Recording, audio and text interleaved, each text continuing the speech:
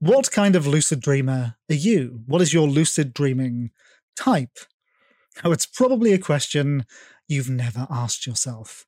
And frankly, how would you answer it? Because this is a topic that never comes up in the lucid dreaming community. But by the end of the podcast today, you're going to see that if you know your lucid dreaming type, you're going to be able to transform your relationship with this subject, increase your chances, and decrease your frustrations. But what are the two types of lucid dreamer?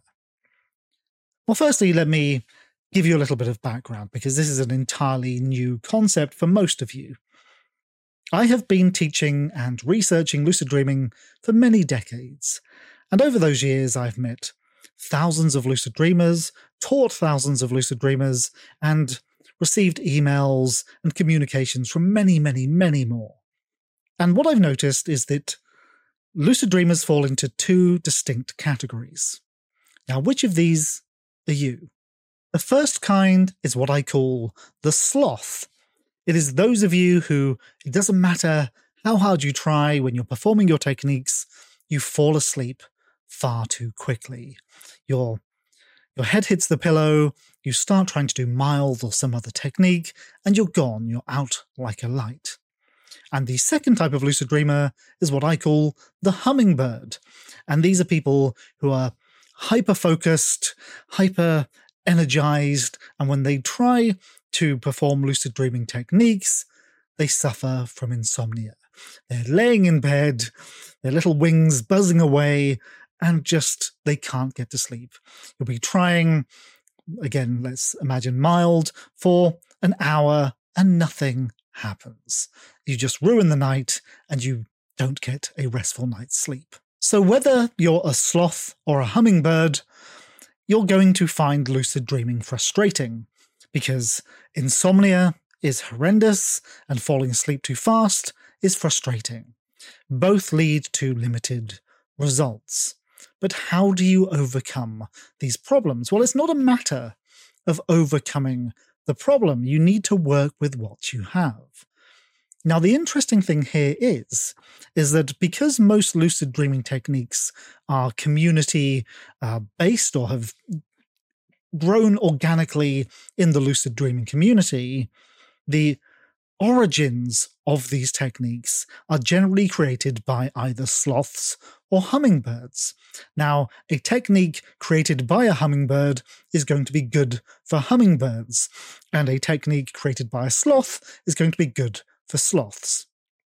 But a sloth technique used by a hummingbird is going to create insomnia.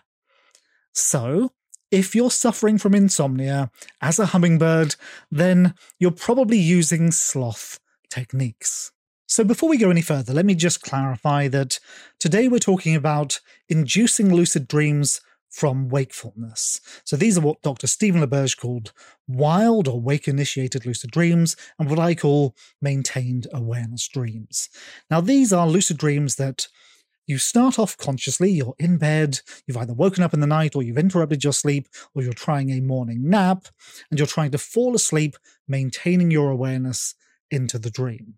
So that is what today's podcast is about, and how whether you're a sloth or a hummingbird affects that. So an interesting thing is, when you start to look at the lucid dreaming community as two distinct groups, suddenly a lot of things start to make sense that didn't before.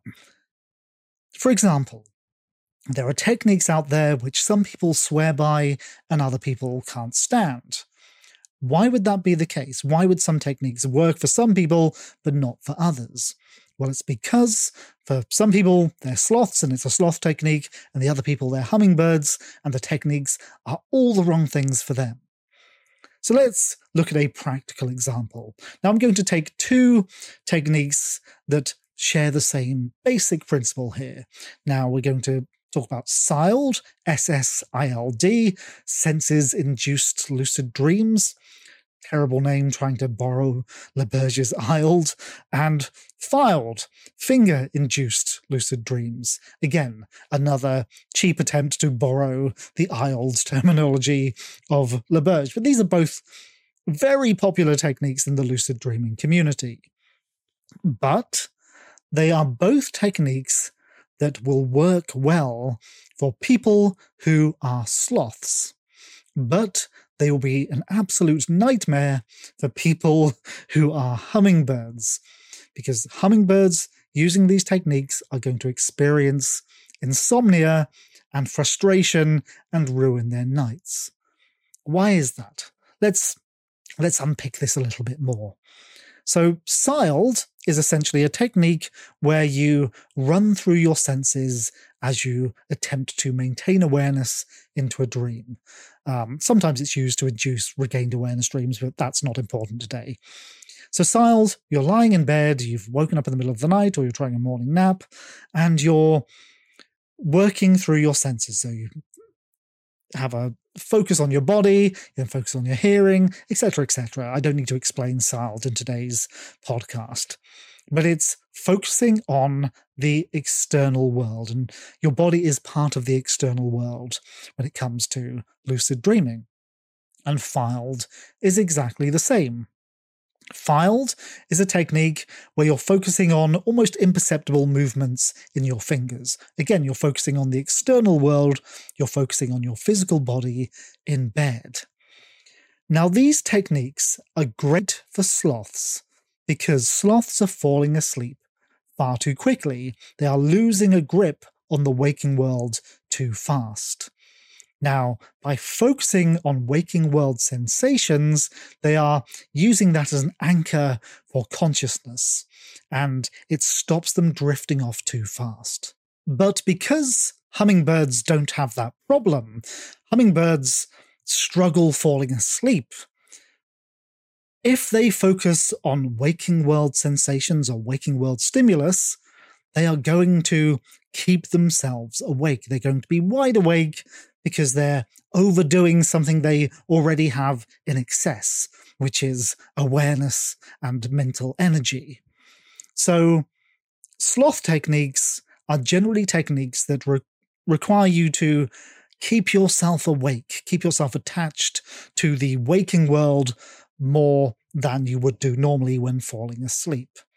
Now, hummingbirds require the opposite. They do not want to be focused on the external world or have any reminders of their sleeping body or the world around them. That is only going to lead to insomnia. Hummingbirds need to create a space in their mind where they detach from the physical world and enter the imaginary dream space, because as you can probably work out here, it's a balancing act, as with everything in lucid dreaming. And you have to establish where you fit on the scale. Are you someone with excess wakefulness or excess sleepiness? If you have excess sleepiness, then you need something to keep you awake. And if you have excess wakefulness, you need something to distract yourself from being awake. So a hummingbird technique would be something like a visualization technique, such as my Dreamwalker technique, where you stop any interaction with the waking world. You're not thinking about your body, you're not thinking about an external sound, you're not doing anything that reminds you of the waking world. You're going into the imaginary realms and detaching yourself as much as possible from anything that reminds you of wakefulness. So hopefully you're having one of those aha, eureka moments right now, and you're looking back at your lucid dreaming practices and thinking, that's why that wasn't working. That's why I was giving myself insomnia, or that's why that technique just didn't work for me. Because you were using a technique designed for the opposite kind of lucid dreamer to yourself. Now that you know the basic principles, sloth techniques require you to maintain a grip on reality and wakefulness because sloths struggle with falling asleep too fast, and hummingbird techniques focus on the imagined worlds because they struggle with staying awake too much. Now you can look at all the techniques you know for lucid dreaming and apply them to whichever problem you have. So if you're a hummingbird, don't use sloth techniques. And if you're a sloth, don't use hummingbird techniques. But there is a caveat to all of this, and it's really quite important. You are not going to be the same type of lucid dreamer your entire life. And sometimes this can fluctuate throughout the year or the month or the week, depending on how your life is going. So let's say you're usually a hummingbird and you struggle falling asleep. Now, you might start a new job and you might be really overworked, and suddenly, temporarily, you become a sloth. Now, that's very common. So be prepared to always ask yourself the question, what type of lucid dreamer am I at the moment? Because it will change. Now, it's also very important to remember that sloths and hummingbirds don't have an equal distribution over age ranges. Now, teenagers in general are sloths. They find it much easier to fall asleep, which is why when you go onto lucid dreaming forums and discords and reddits, then you tend to get a lot of sloth techniques, such as filed. Filed is very popular among young people because young people fall asleep really quickly, and therefore they find a sloth technique pretty handy. Now, older people tend to suffer from insomnia, especially older women. It seems to be very common amongst middle-aged women that insomnia is the problem. So if you're a middle-aged woman or someone over 40, you're likely to be a hummingbird. Now, this isn't always true. It's not true for me personally. When I was younger, I was far more of a hummingbird, and as I've got older, I've become more of a sloth. What you need to remember here is that lucid dreaming, in all fronts, is a constantly evolving process. You're always having to stay up to date with yourself. You change as a person throughout your life. You change as a person throughout the year. The way you respond to sleep, the way you respond to the world and stimuli will continually change.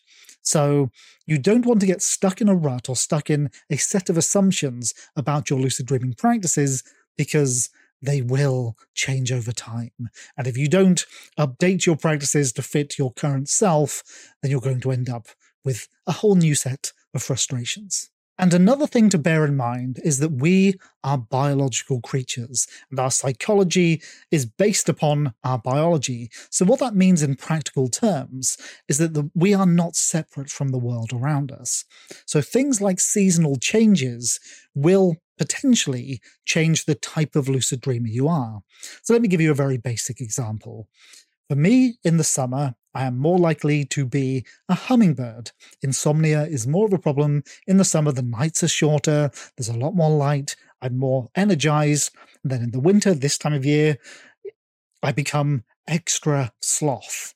I've become more of a sloth as I've got older, but in the winter, I'm super sloth.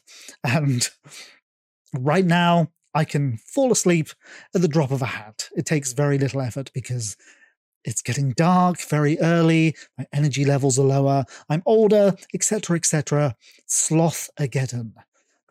So bear this in mind for yourself. You may, and this may be the reverse for you, but it's very important to remember seasonal changes, hormonal changes, any biological differences that might influence what type of lucid dreamer you are right now. Equally, diet, medications, exercise regimes, all of these things are going to influence what kind of lucid dreamer you are. Now, bear in mind that this is something of an oversimplification of the entire process, but hopefully this simplification gives you a new way to look at your journey as a lucid dreamer, your understanding of yourself. Of course, there is more than just two types of lucid dreamer. It's not just sloth and hummingbird. There is a whole menagerie of different creatures that you could potentially be. Every lucid dreamer is a unique individual with their own struggles and issues. So don't take this as gospel.